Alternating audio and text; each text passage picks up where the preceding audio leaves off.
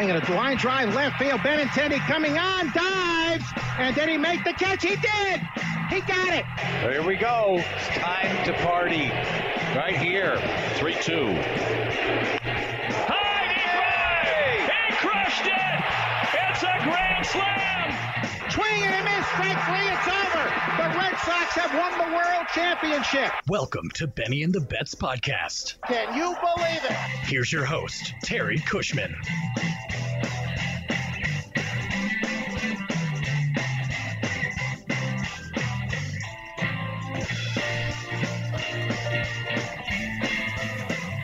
Good evening, everyone, and welcome to another episode of the Benny and the Betts podcast covering Boston Red Sox baseball. I want to thank everyone for joining us wherever you are on your AM commute, in your office, on your daily walk. We're happy to have you with us. We are also downloaded in 21 countries, as I recently found out via PodTrack, so that's cool. And with me tonight, Charlie Smith and Jason Kelly. How are you guys? It's going good. Too bad there's nothing to talk about. Huh? Oh my goodness, I'm feeling so much happier now than I did a couple of days ago. I was really pissed, and now I'm happy. Wait till you guys have to do like your first Orioles series, and we got to talk about whatever happened. Yeah, that's going to be brutal. But we do have topics tonight. The Red Sox finally have finalized their deal with the Dodgers, sending still Mookie Betts and David Price. We will also send $48 million of Price's salary over to the Dodgers. So we're going to cover the same $16 million per year for the next three. The trade package we are getting back is a little different from the one we expected when we recorded the last show. We will get Alex Verdugo, which I'm kind of happy about. He does have some off-field baggage if we do end up getting into that. But on the field, solid player, 5 years of control. Shortstop prospect Jeter Downs as well will come over in the deal. He is a top 100 prospect. We thought we would be getting Brusdar Graterol, but the Red Sox kind of got sketched out by his medicals, despite the fact he did have a pretty good month of September to end the season, but he will stay with the Dodgers. The Red Sox, after this finalization, we're not really connected with the Twins, so as far as we're concerned, not really a three-team deal. They did still send Graterol to the Dodgers for Kenta Maeda, a player to be named later, and the Dodgers are sending $10 million to the Twins, presumably to cover some of Maeda's cost. But anyway, let's get into the trade. Let's lead off with Jason. What are your thoughts? What are your thoughts on the whole week? Because you weren't with us on the last show.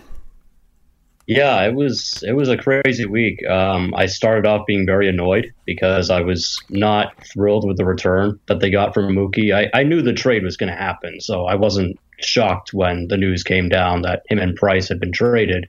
But I was very underwhelmed when the initial package back was just Verdugo and Graterol. And I was kind of spent most of the week trying to pump myself up about those two players, and I still like Verdugo. I know there's the whole off-field issue with him, but that was 6 years ago. I'm not too concerned about it now. I still think he's a good player who will probably slide right into your lineup. So I kind of like that aspect of it. Graterol, I spent the whole week trying to convince myself, maybe he's the next King Felix. He's got a sinker ball that's in the triple digits, and who cares if he's a little hefty? That's okay. And then I saw that he went from being 220 pounds last September to now being 265 at the age of 21. So that wasn't great. So now I'm glad that he's going to the Dodgers. I'm glad he's not the Red Sox problem. The fact that they were somehow able to delay this and finagle Jeter Downs, who was the Dodgers' number 5 prospect, and Connor Wong, who I know we don't know much about him, but he projects to be at least a platoon piece behind the plate. I think it's pretty good. So overall, I'm not too disappointed. It still sucks that Mookie had to go, but given the return they got, you can't really be that upset about it. Charlie, what are your thoughts? You know, you were with us on the last show, so as far as the changes to the trade package, how do you feel about it? Do I have to say anything else? I'm so excited. So this one trade where, the Twins were involved ended up turning into, like you said, the one trade which originally had Graterol in there, turned into a second trade altogether.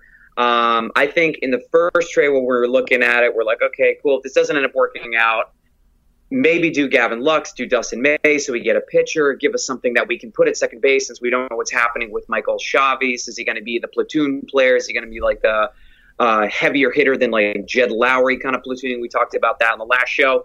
But I am so much happier about the return that they got this time around. Not only do we not get a pitcher that's broken, which I'm so okay not having, we get 2 guys that were drafted back in 2017. We get a 21-year-old kid who's highly touted. For the first time, I'm actually going to be clapping and not booing for someone whose name rhymes with heater playing in our jersey, which is just incredibly ironic. I work with a guy who is the only Yankees fan that I can stand and tolerate because I think most of them are lost and kind of confused. No, just kidding. But we had some fun talking about this, and I really hope that when he comes to Fenway Park, he gets to don the number 2. Maybe they give him number 5 because for whatever reason, maybe we can see a better shortstop there. I'm excited to see a catcher infield flex. They talked about him being the catcher potentially. If it doesn't work out, then maybe the infielder role would serve his that would be his new duty. Both have had mixed results with single A, double A, but again, they're still 21 and 23 years old. I'm not really expecting a lot with those 2 guys in 2020. 2021 is really the year that I'm looking forward to. Alex Verdugo, we talked about a little bit of some baggage there and whatnot. He will most certainly be sliding in where Mookie Betts left. I'm incredibly happy with the return that happened. I don't care about the leaked information about the medical history because God forbid we got a player that was damaged. It would have stunk worse than what happened with getting Drew Pomeranz for Anderson Espinoza, because Anderson Espinoza was one of our highly touted pitching prospects and we got damaged goods. This wouldn't have been our highly touted prospect. This would have been handing over the second best player in the American League, if not baseball, for someone that was injured along with Alex Verdugo. So I digress. I'm much happier now. I don't wake up in the morning angry. I'm feeling much better. I'm not going to complain about getting Jeter Downs. He does project to be a high-end guy. We could use him probably at second base. I was kind of hoping we could maybe get an arm, as that second player, someone a little bit more durable than Graterol. Tony Gonsolin was my, dream pick because realistically we were never going to get Dustin May under any circumstances. But, and if you had a guy who was going to basically start the year in AAA, you could possibly, maybe not quite in a pipe dream, imagine maybe competing for a wild card. But at this point, I think that's out the window. David Price is gone. You got Chris Sale, Eduardo Rodriguez, Nathan Eovaldi, Martin Perez. It just gets worse and worse as we go down. And we don't know who our fifth starter is going to be. We'll get into some candidates we might be able to just kind of,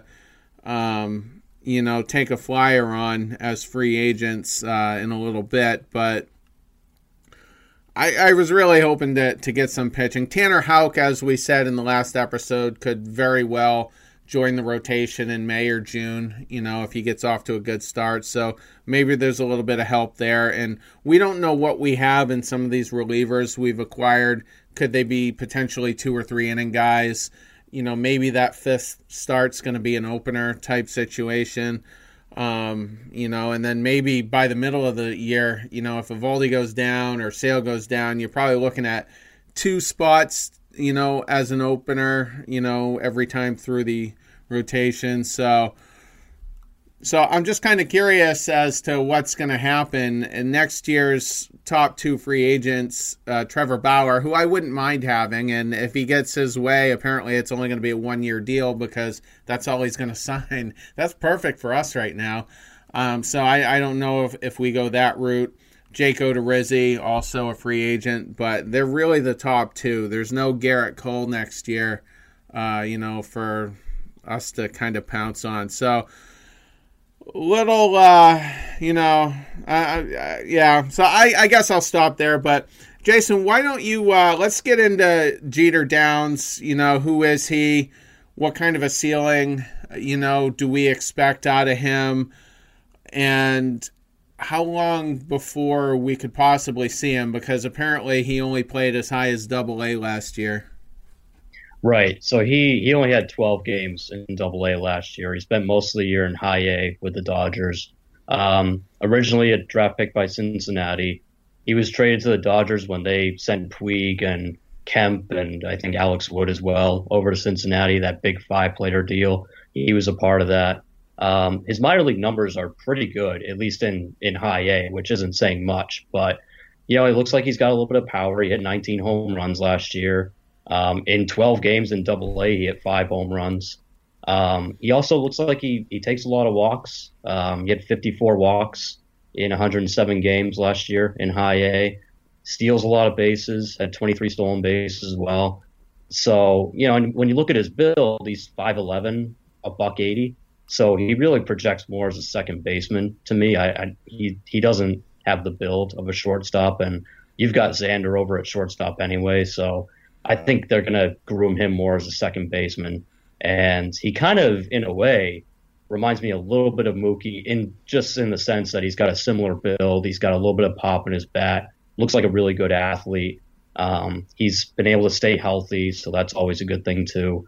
So I like the patient bat that he's got. I like the fact that he's already walking at a young age, because sometimes that's the hardest thing to teach these young players, especially when they do have a lot of pop in their bat, is they want to swing all the time. They want to put up big numbers and they want to swing. And it looks like he's willing to work the count, take walks, get on base, steal bases, play the game that way. So I think Charlie's right. You're not going to see him in 2020. He's going to be in the minor league system. They're going to groom him. Maybe 2021, he gets a shot at the second base job, especially if Chavis isn't quite working out. I don't think Pedroia is going to be there. But yeah, he's someone who I think will make an impact sooner rather than later. He's got a lot of talent, and he's been very highly touted for a number of years. So the fact that they were able to finagle this guy into the deal is big, because I think he could be your future second baseman sooner rather than later. And there's certainly no need to rush him, with the type of season we're starting to expect. Charlie, any thoughts on him? Actually, you brought up some really great points, just kind of looking at his spec numbers and whatnot. Did do some pretty nice damage at Rancho Cucamonga, which is actually not too far away from where I used to live. At one point in my life, I wish I had the opportunity to see someone like that play. It's kind of cool getting to see players play at single A, double A.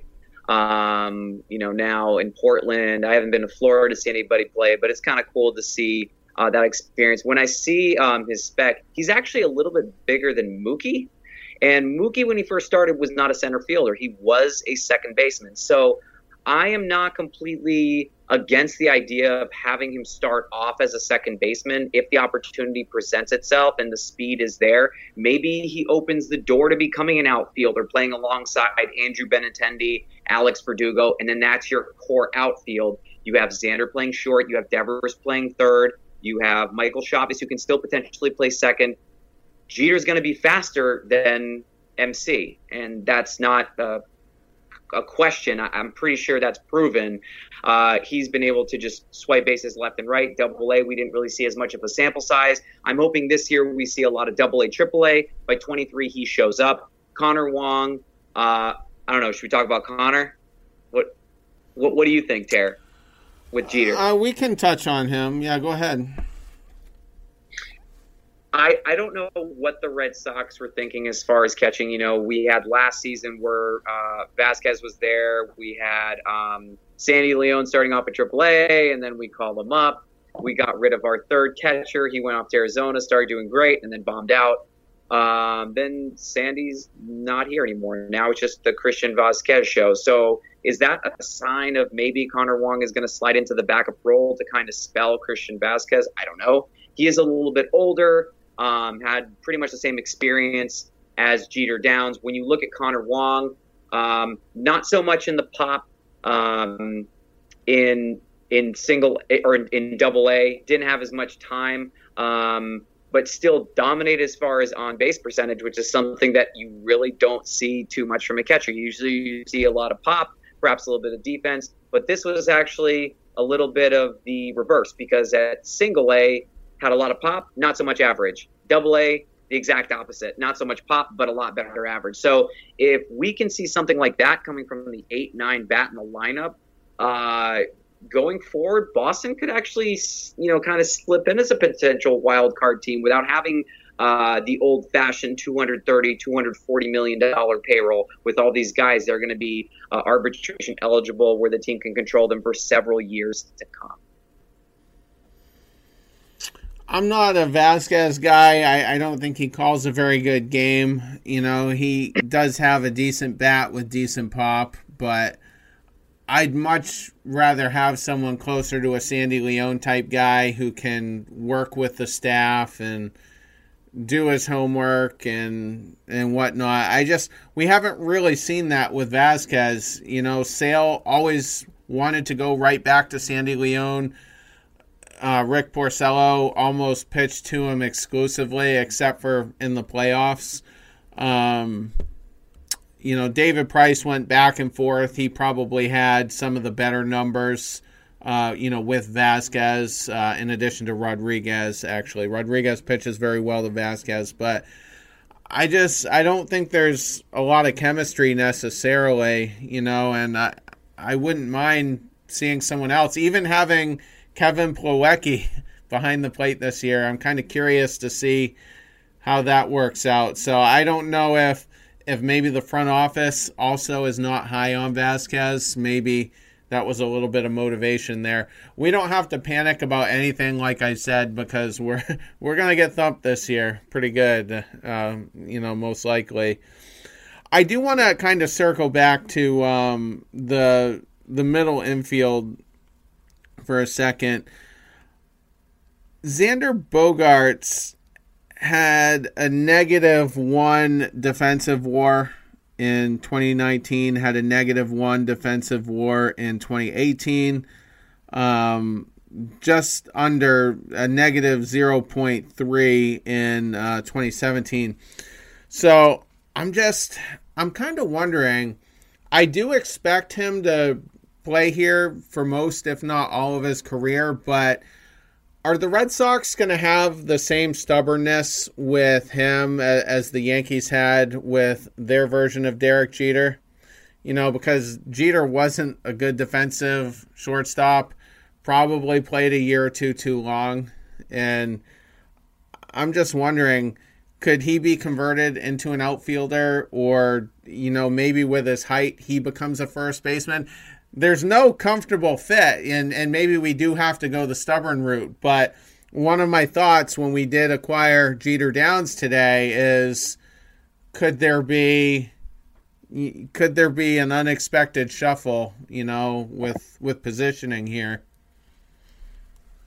My only concern with that is they've tried that with Bogaerts before. And I forget exactly what year it was, but do you remember the year they moved him to third base for a bit because they felt like he'd be a better fit there, and all of his offensive numbers dropped, and like his batting average dropped, his power wasn't there, and eventually they moved him back to shortstop, and he admitted that and his numbers went back up, and he said, "Oh, I'm just more comfortable being at shortstop. I didn't like the position change." So he seems like one of those guys that he has a comfort zone, and it's very small. But if they start moving him around and they start trying him out at different positions, he's going to lose focus and he's going to suffer at the plate. And at the end of the day, I'm kind of okay with the -1 defensive WAR given the offensive numbers he'll put up. If he keeps putting up numbers like he did last year, hitting out of the number 3 spot or whatever, then I can take the lack of defense. Now, if it gets really bad and it gets to the point where he's legit costing you ball games because of it, then, we can start to look at that. But I think for now, for the foreseeable future, I would rather keep him at shortstop because I just worry about him losing his head if you start trying to move him to first base or the outfield or something. That's a legit concern. That was 2014 that he had those issues, and he did play some third in the World Series in 2013 because Middlebrooks and Saltalamacchia both lost their jobs after Game 3 with the interference that ended the game.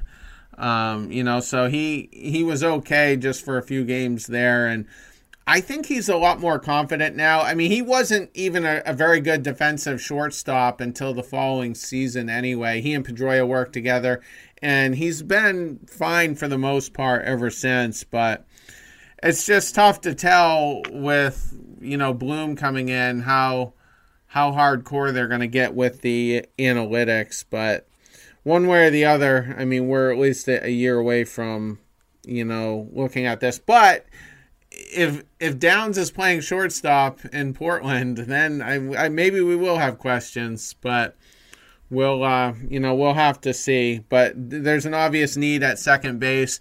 I think C.J. Chatham was going to be potentially the guy to get that, if Peraza didn't work out. So I'm kind of wondering if he's the odd man out at some point. Chatham, I mean, but it's just, it's hard to tell. We've got so much depth in the infield right now. It's insane. Very little outfield depth, but all the depth in the world right now in the infield. So another thing, well, actually, do we want to?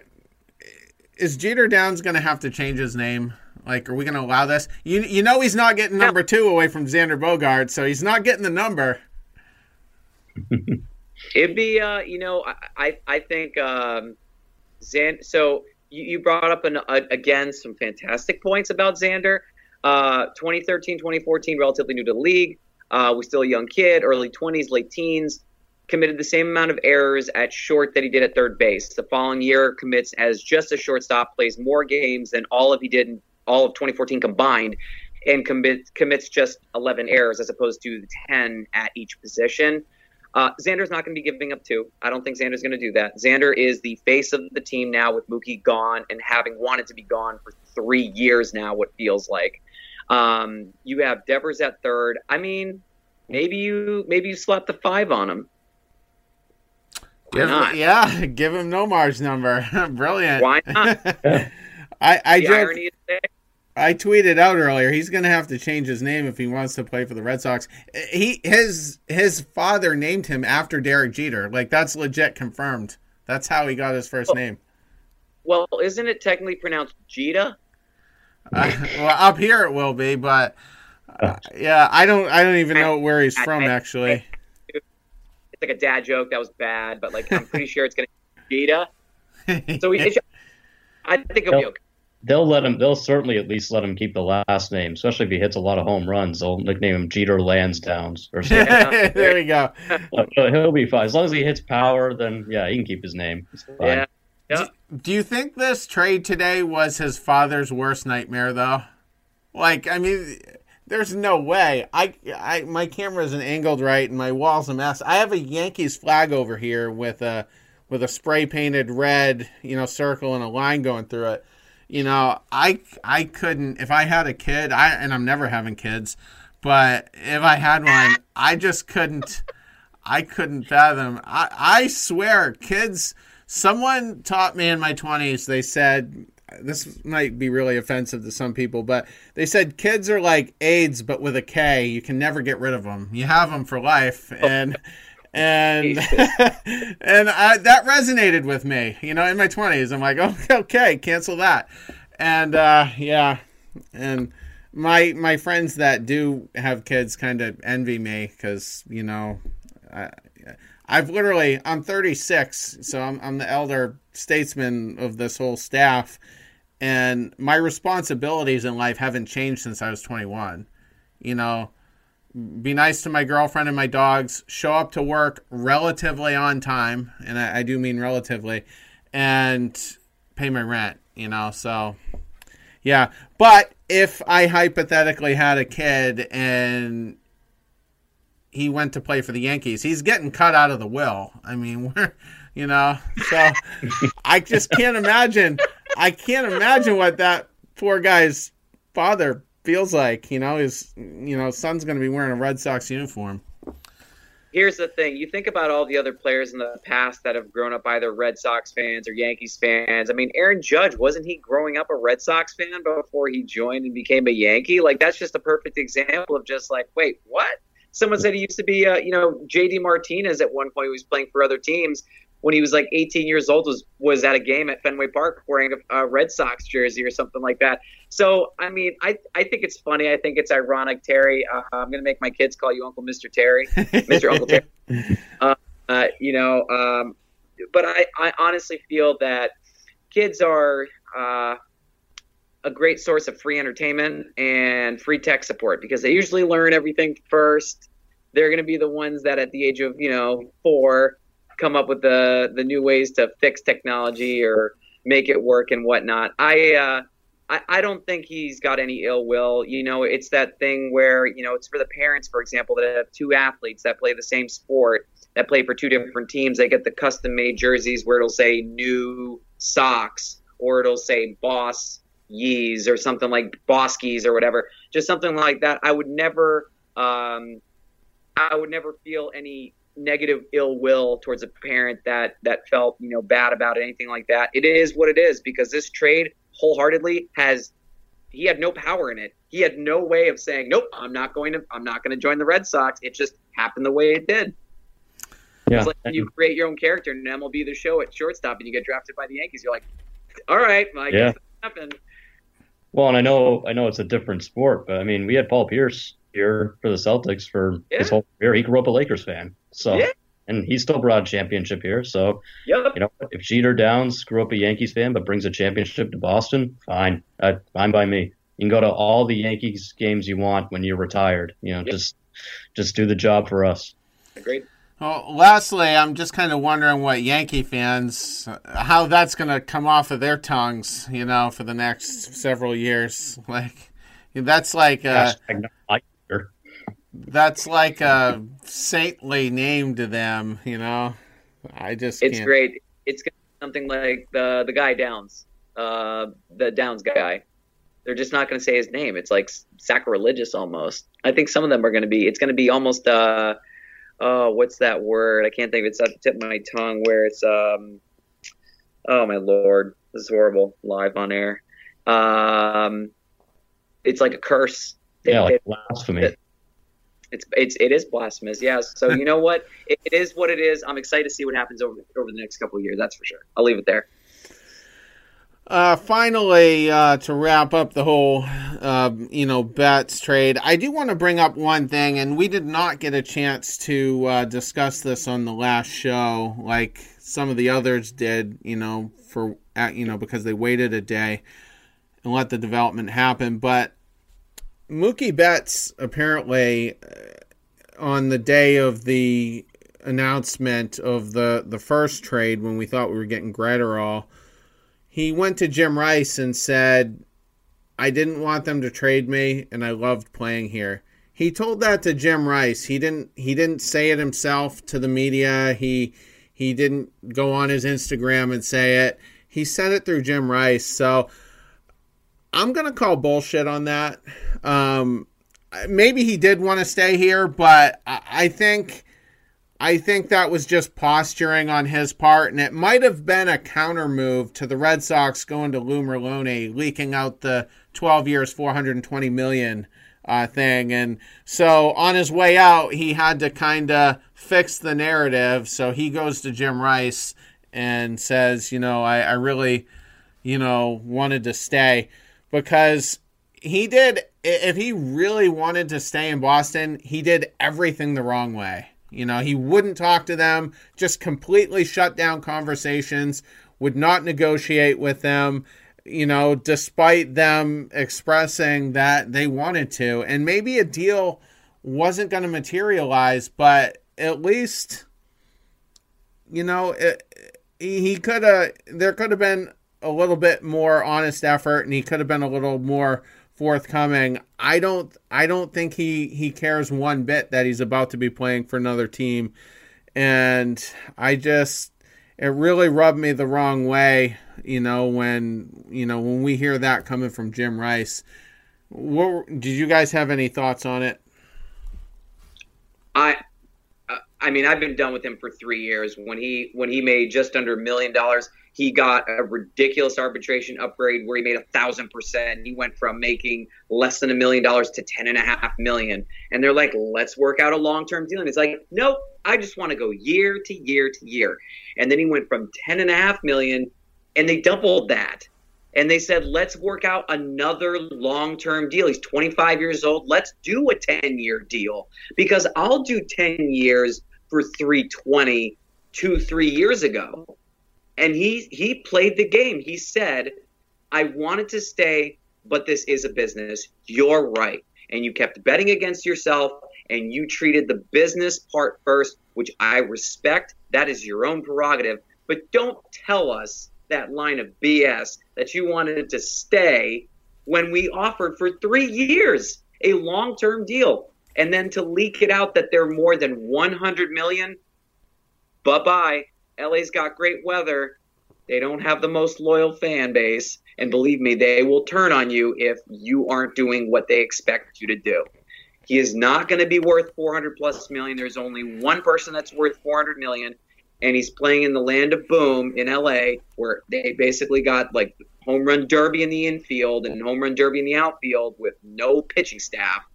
I am totally okay with him being gone. I'm happy they got the package that they got back. I don't buy for 1 second that he really wanted to stay. Not for a second. Crying BS 100%.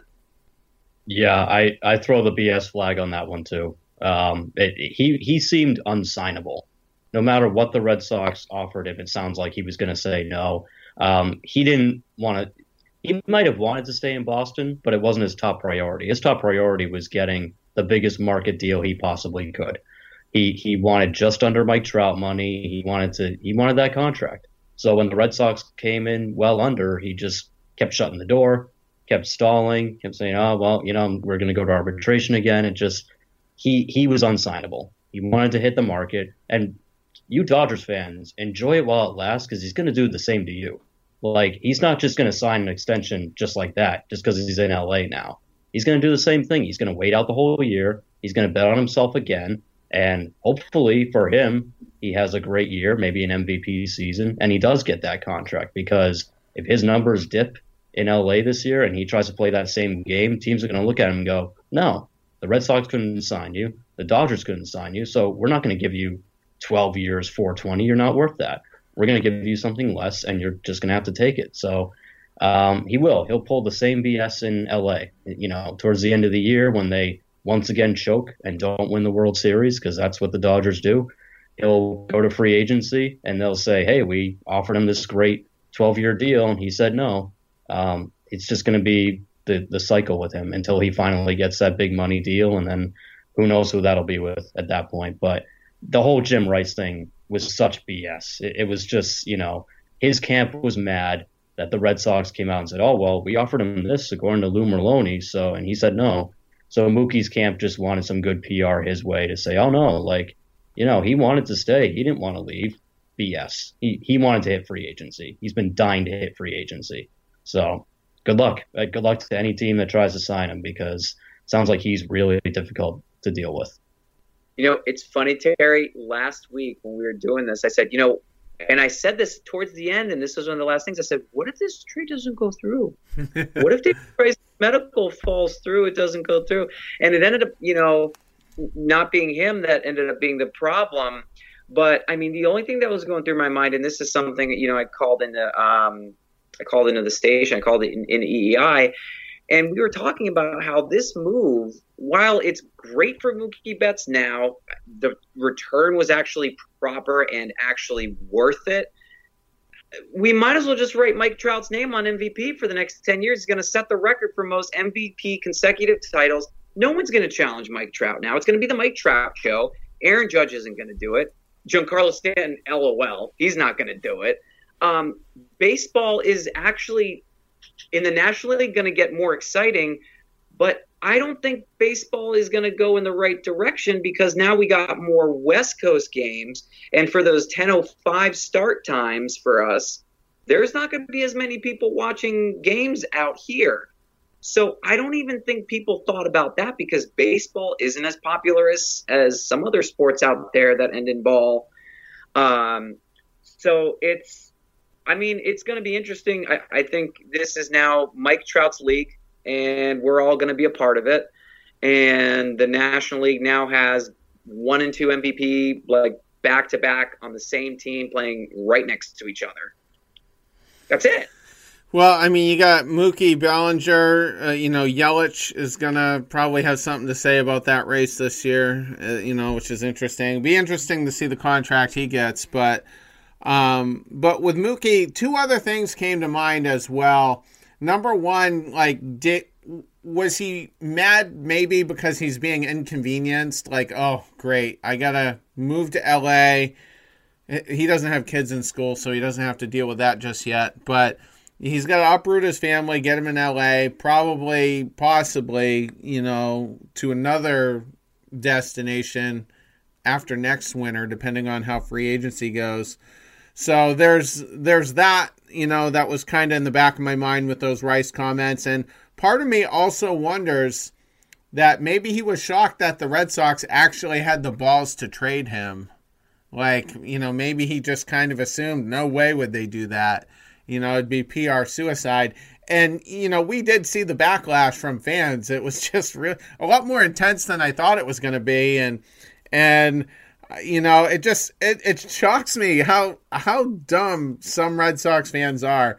There's a big percent of the demographic, whether it's 30% of them, 40% of them, it's a sizable number. They're just not very well informed as far as looking at the full picture, with the economics and, what it takes to build, a balanced roster. And you certainly don't do it with a $400 million contract.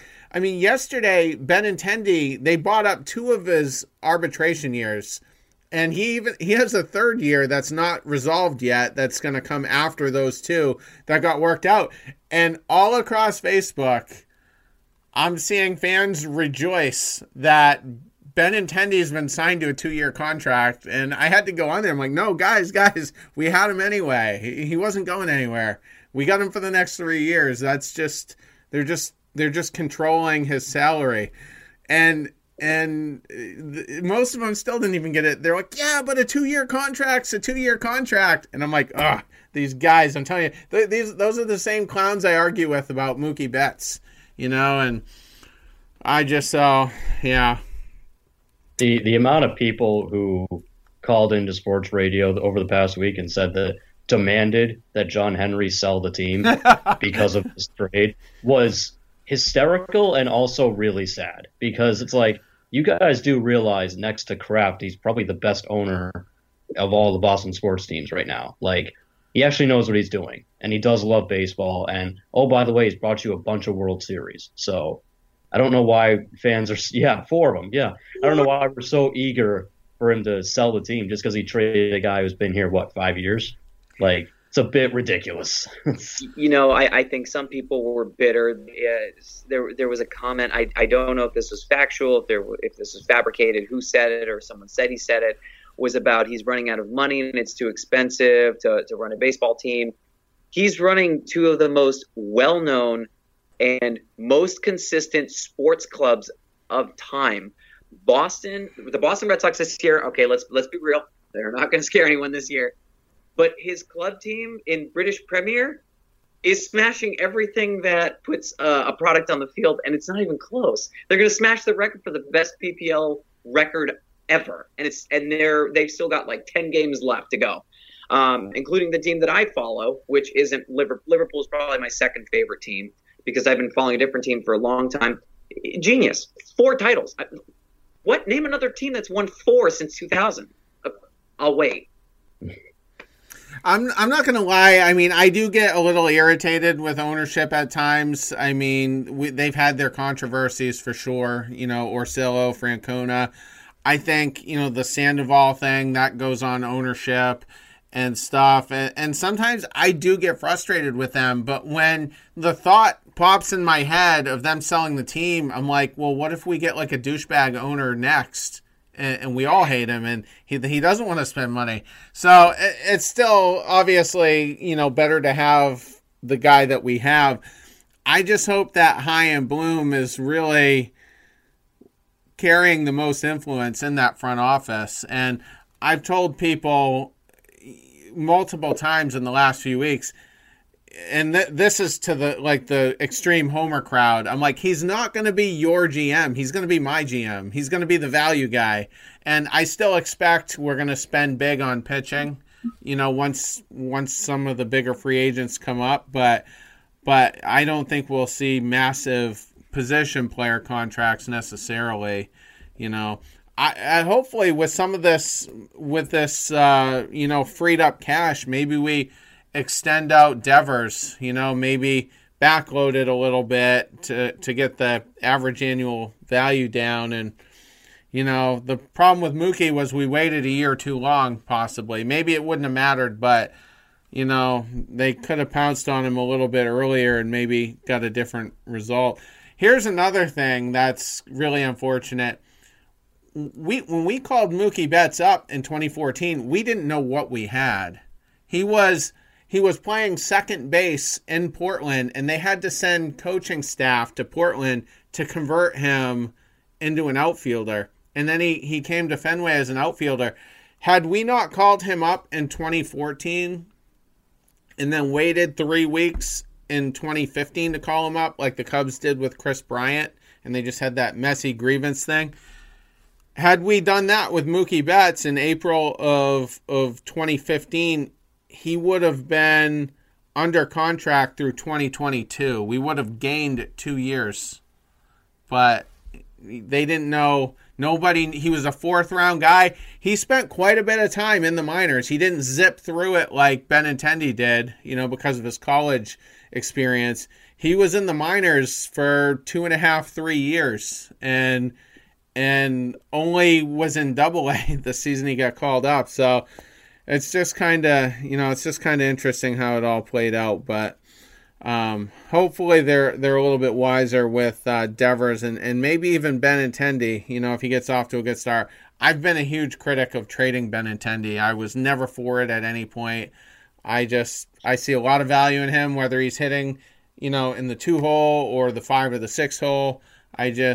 I think once he gets into a groove, he's going to be an excellent player. It took Bogarts a little while to get there, and look at him now. I think Benintendi is going to be the same guy. But any thoughts before we move on to the manager? I'll say this much. Whenever there's an opportunity for a player that's that young to, like you mentioned, didn't really spend too much time in the minors, and I myself had to look back because I remember him spending a little bit of time, not too much, like a couple of years. And just letting everybody know, this is brought to you by Snapple. Hey, Terry. How's that Snapple? Yeah, the peach flavor. The peach flavor, the good one. It makes me kind of reminisce and think about the day that we thought, yeah, you know what? Trading Jeff Bagwell might be a good move. Yeah, we'll take Larry Anderson, sure.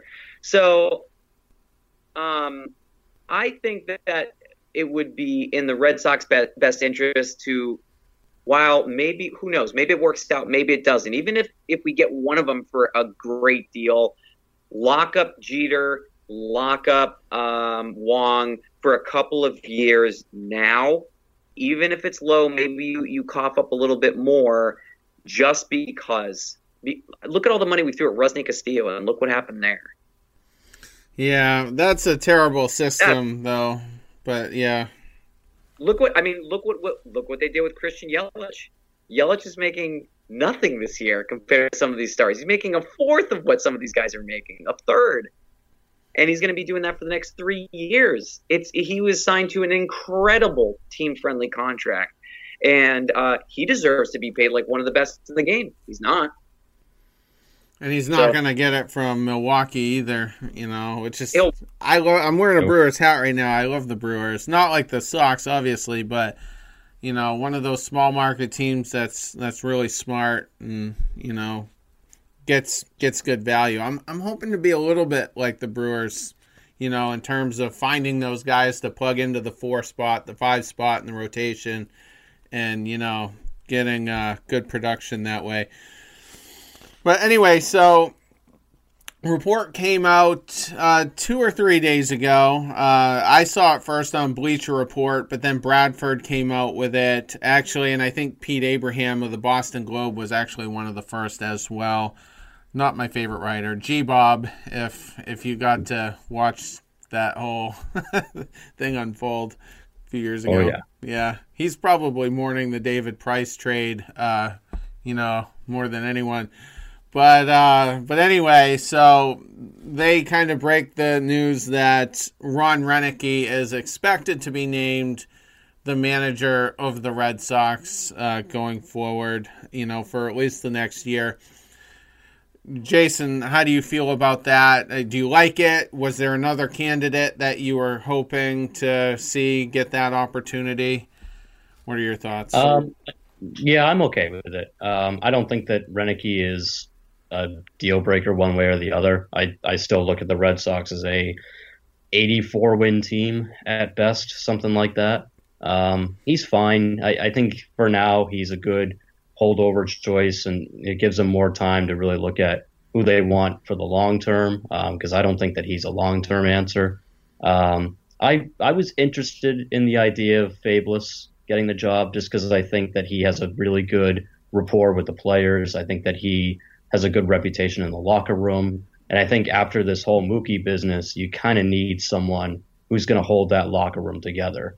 Because, and I think it was actually Bradford who was tweeting about it today that, there's videos of Rick Porcello training with the Mets. And he said, that's a guy that, sure, he wasn't great, but he was big in the clubhouse. He was a big locker room presence. Guys really trusted him. He helped keep everything together. JD Martinez is still tweeting out more emojis, after the second time Mookie Betts got traded, which, to be fair, a little side note on JD Martinez, dude, you opted in, okay? By opting in, you pretty much guaranteed Mookie had to be traded. So stop it with the little sad emojis. You're still getting, $28 million? So, but he's clearly upset by it. I'm sure there's more players that are upset by the trade. So hopefully Roenicke can, keep the locker room balanced, keep their heads on straight, and we don't have a Bobby Valentine kind of mess on our hands, because I can't live through that again. I don't think that'll happen. I don't think Roenicke is as big of a boob as Valentine was, but Fabulous was the one guy that when his name came up that he was getting a formal interview, I kind of liked that. And I don't know what his managerial chops are. I just like him as a guy in the room, leading that locker room. But for now, Roenicke's fine. He's a competent manager. He's proved it before with his time in Milwaukee. So I think he'll be okay. But I do think it is just sort of a holdover choice. I don't think he's a long-term answer. I think deep down they want to get someone else. So for 2020, yeah, it'll be fine. But I'm interested to see who they really want going forward. Charlie? I just realized I forgot that Roenicke was a coach in Milwaukee, so that's why you're loving it, aren't you? Terry? I'm a big Roenicke guy. I have been from the start. Yeah, he got them to Game 6 of the 2011 NLCS, so 2 games from going to the World Series. But I'll get to him in a second. But what are your thoughts, Charlie? So I'm going to keep it short on Roenicke. He already has coaching experience. This isn't going to be someone that is going to be coming into a situation where he's kind of got no knowledge of what's happening. He's comfortable with the situation. I do believe that the players respect him. He's not going to have to go through a learning process to get to know anyone outside of the new boys coming into town. And I think this could work. If it's for a year, if it's for 2 years, we still don't know what the full situation is surrounding Cora, if it's a year, if it's 2 years, because I'm pretty sure if Cora ends up coming back, if the Red Sox will have him back, Roenicke will more than happily slide back into his old role and call it a day. As I was just saying, I'm a big Roenicke guy. I think he's just, he'll have a very calming type presence. I'm not going to compare him to like Francona or anything like that, but he has had success. One of those articles did point out that it's going to be popular with the players, so there's some comfort in that. Jason, you mentioned Carlos Feblis. I wouldn't have hated that, and he's bilingual, so that plays well, with guys like Devers and stuff, because I think he's probably going to be one of the biggest affected by not having Cora there any longer. So, but it would have been a bad look to take, those jobs away from some of them right as we're going to spring training. It would have been brutal. And I'm just curious. I mean, if this team overachieves with Roenicke, I'm just kind of curious to see if he does hang on for maybe another year or two beyond this. And we looked at what happened with Houston here. Dusty Baker is coming in on only a 1-year deal. There is an option for a second year, but he's really, he's not AJ Hinch. He doesn't have that type of, analytical, academic mindset that Hinch had. And cheating or not, I still think Hinch is one of the top managers anyway. If he does get another job again, I do expect that team to have a great deal of success. But Baker was the right guy at the right time. I think Roenicke is probably the right guy at the right time to kind of keep things flowing and whatnot. And hopefully the Red Sox are upfront with him. If he's going to be a short-term guy, hopefully that's, what is conveyed to him. But who thought Brian Snitker, that old geezer, was gonna be the guy to get Atlanta into the playoffs? They had that epic meltdown in Game 5 when they gave up, 12 runs in the first inning, Mike Foltynewicz. But yeah, and then Mike Schultz, not even a former player at the professional level, ends up getting the gig, permanently. So, stuff like that makes me be open-minded, in terms of what happens. If Feblis ends up getting it, we'll see. It'll be interesting to see what they do as far as the bench coach. That hasn't been talked about, has it? I haven't seen anything on that.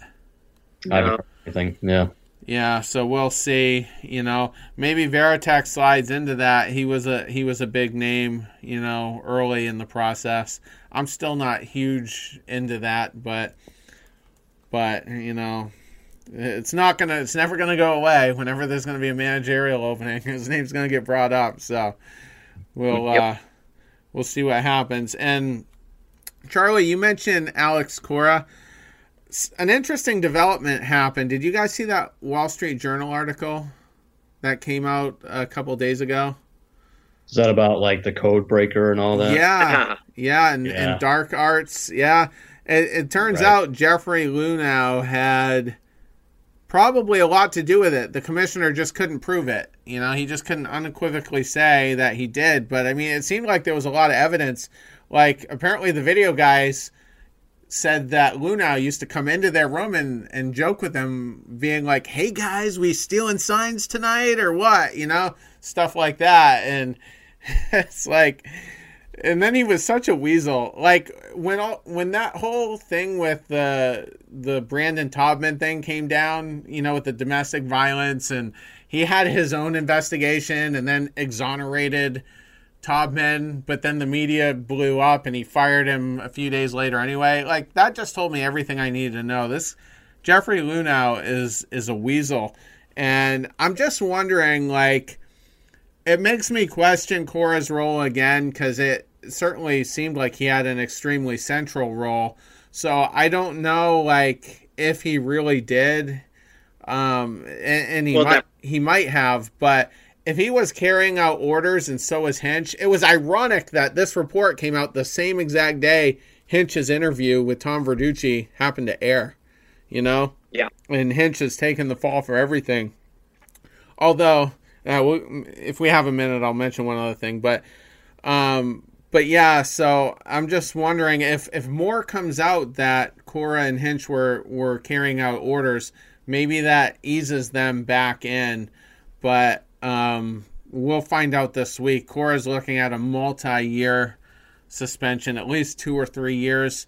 I wouldn't be shocked if it's a lifetime ban, so maybe the commissioner has more info on him that wasn't released in the previous report that he's kind of saving for this one, but we'll see. He's certainly a popular guy still, amongst players, former players, Fenway personnel.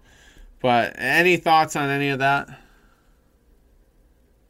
Yeah, I mean, I just think it's interesting that every report that comes out about the potential Red Sox punishment, it seems to be getting more and more lenient and more like the team's not going to get hit as hard as they initially thought, or at least certainly a lot of sources within the team are pretty confident that they're not going to get hit too hard. I don't know if that relates to Cora. I think Cora is still going to get whacked pretty bad.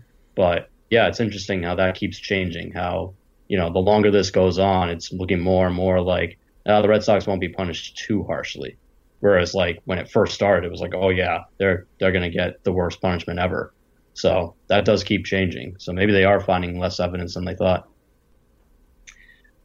I think at the end of the day, with AJ Hinch saying what he said, even if maybe he was owning up to things that weren't his doing, he still laid out the groundwork for apologizing, saying it was his fault for this, that, and the other. And Major League Baseball said they were going to come out with a strong, harsh punishment, and they were going to make an example out of both of those two. So anything less than a year for both would have been a shock. It wouldn't surprise me if they gave Cora more just to stick it to him, even if this really ended up coming out and being the situation where it wasn't really Cora who came out with it, but rather this intern that was a member of the team who devised and organized this perfectly strategic plan to execute this code-breaking, for lack of a better term, obviously here, strategy to gain an advantage to win. So maybe it ends up being worse, maybe not. But at the end of the day, both of them admitted to doing wrongdoing, and that is why they're gone for at least 2020 and hopefully not longer. Maybe they both get a second chance.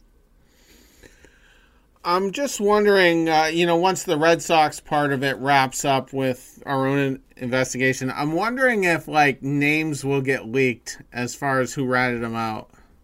Because I'm going to tell you right now, my prime suspect is a former late-inning reliever who now pitches in the National League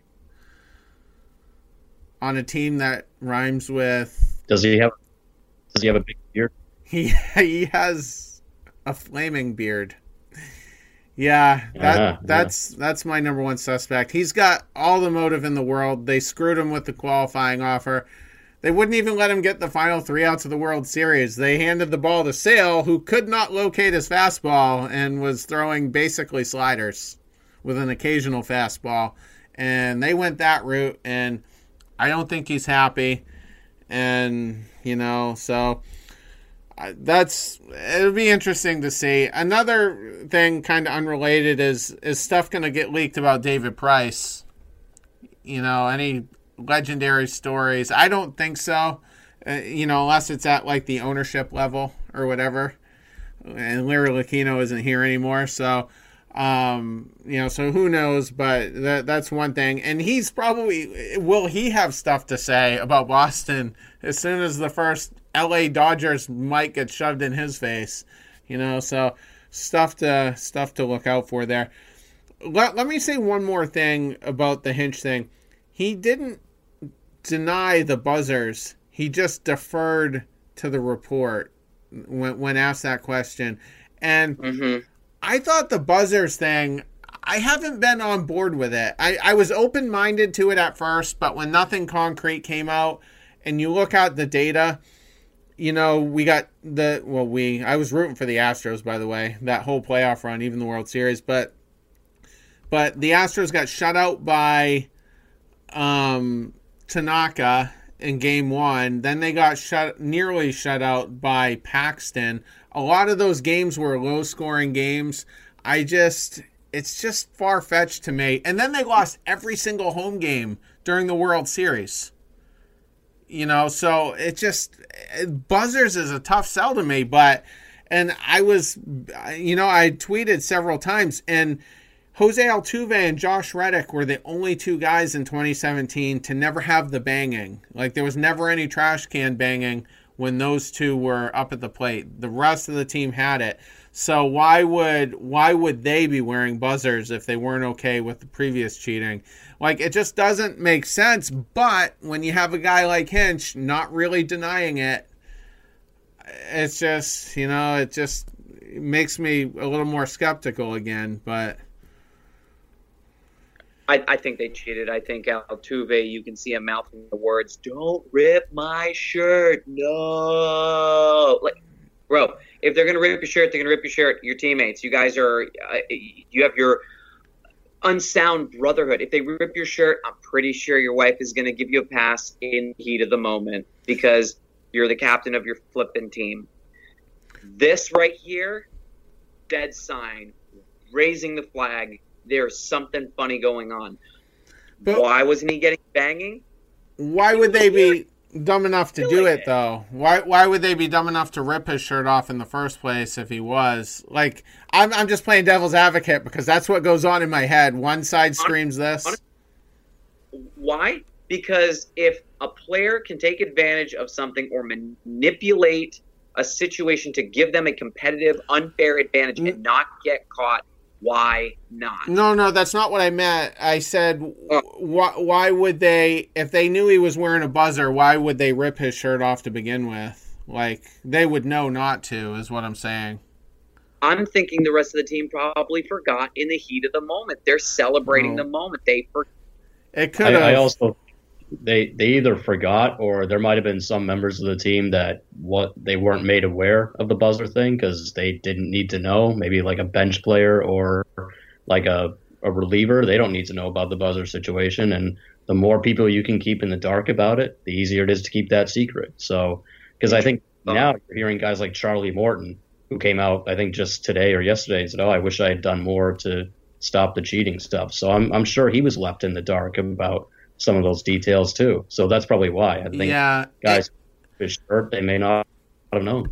I read that article, and he basically said, well, he's like, I was a nobody at the time. Like, he wasn't really a guy until he was the hero in the World Series. He was coming off of, I think, Tommy John and just trying to kind of, get a footing in the league again, and caught fire during that playoffs and has been really one of the best pitchers in baseball since then. But I don't know. There's something that, though. Charlie Morton was an absolute nobody. ERA hovering well over 4, some seasons as high as 4.5, 7 in 2010. And then 3 years ago, he joins the Houston Astros, goes 14-7, strikes out 160 guys, a 3.6 ERA. Following year, 200 strikeouts, 15-3 record, goes to Tampa Bay, and does even better again as he gets older. His numbers should not be getting better as he gets older. Baseball players are not like wine. They don't get better with time. It does not make any sense. Yeah, I agree. Always thought there was something weird with Charlie Morton, who sucked in Pittsburgh for his whole career, and then he goes to Houston and finds his fastball and is all of a sudden striking out 200 guys a year. I don't know what it is, but he's always been I think their pitching program, I mean, look at Miley last year for 5 months, was a bona fide number 3. I think they do have an edge in their pitching program.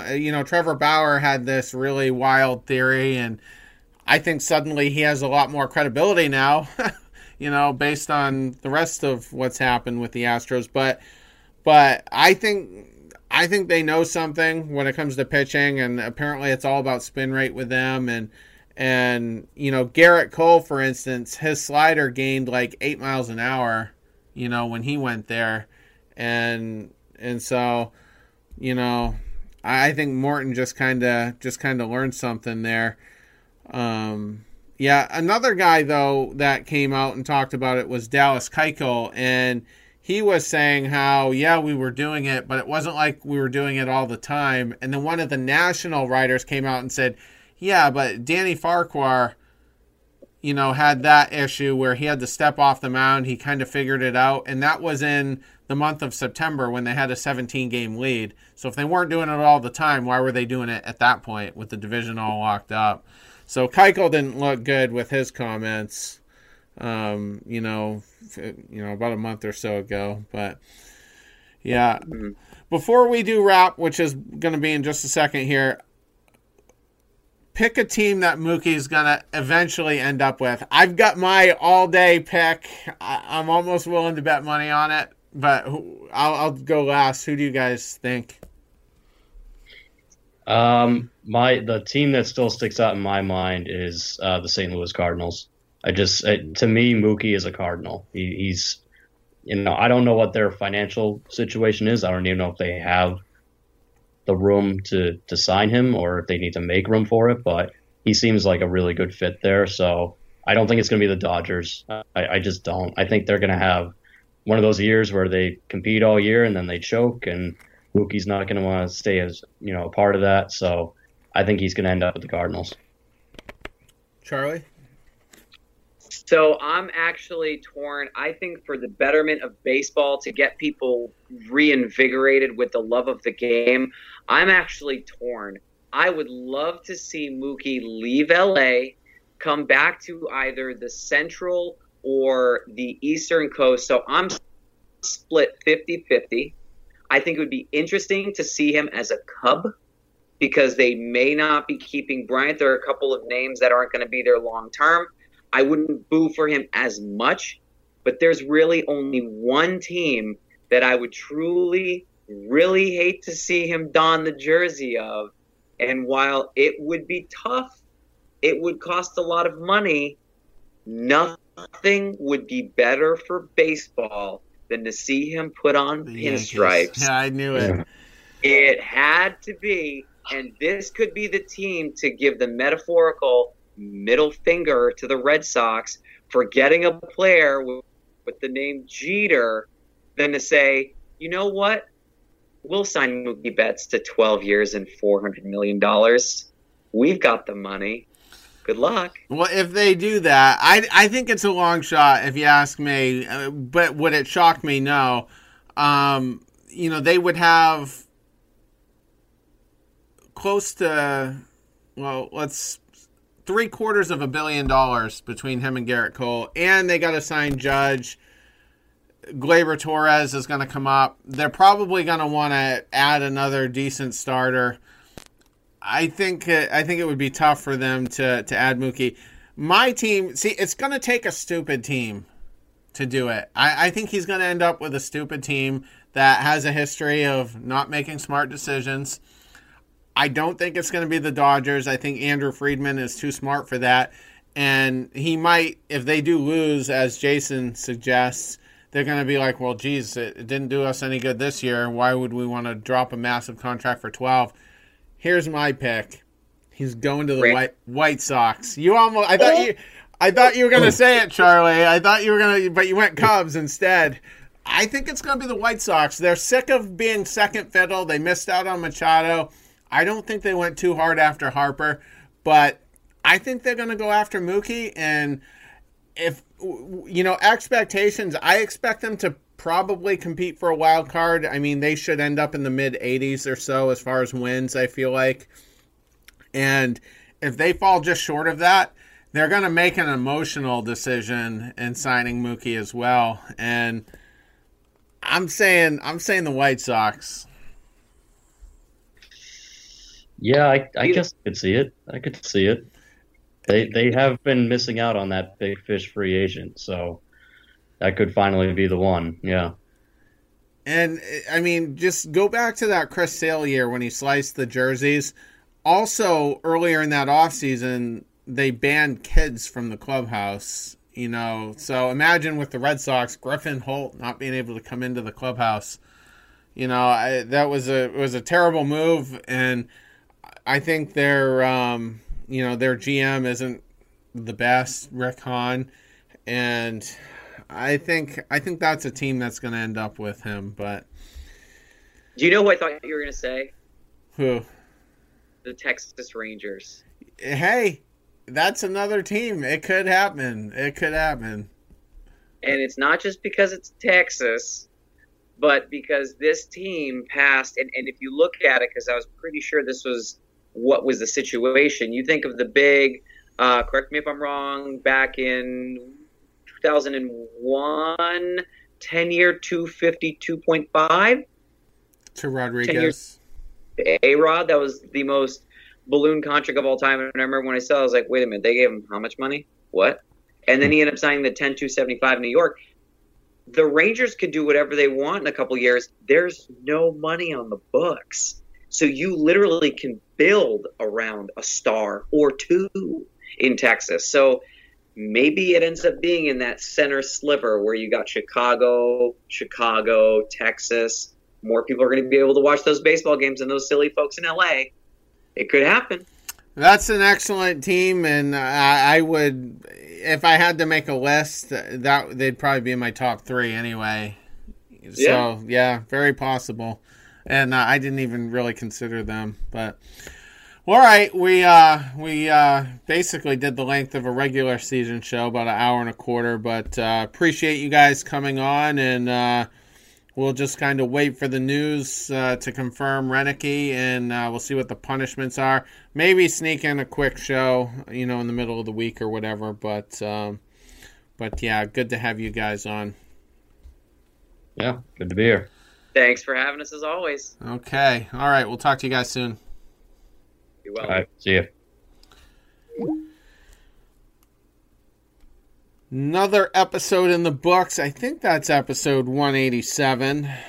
So I hope you guys enjoyed that. I actually thought that was a very good show, and hopefully you guys are zipping along on your Monday. Pitchers and catchers report this week, so we'll finally have a steady stream of baseball reporting and whatnot. So that's just another step closer to the start of the season. But thanks for joining us, and we'll be back for 188 before long. Take care.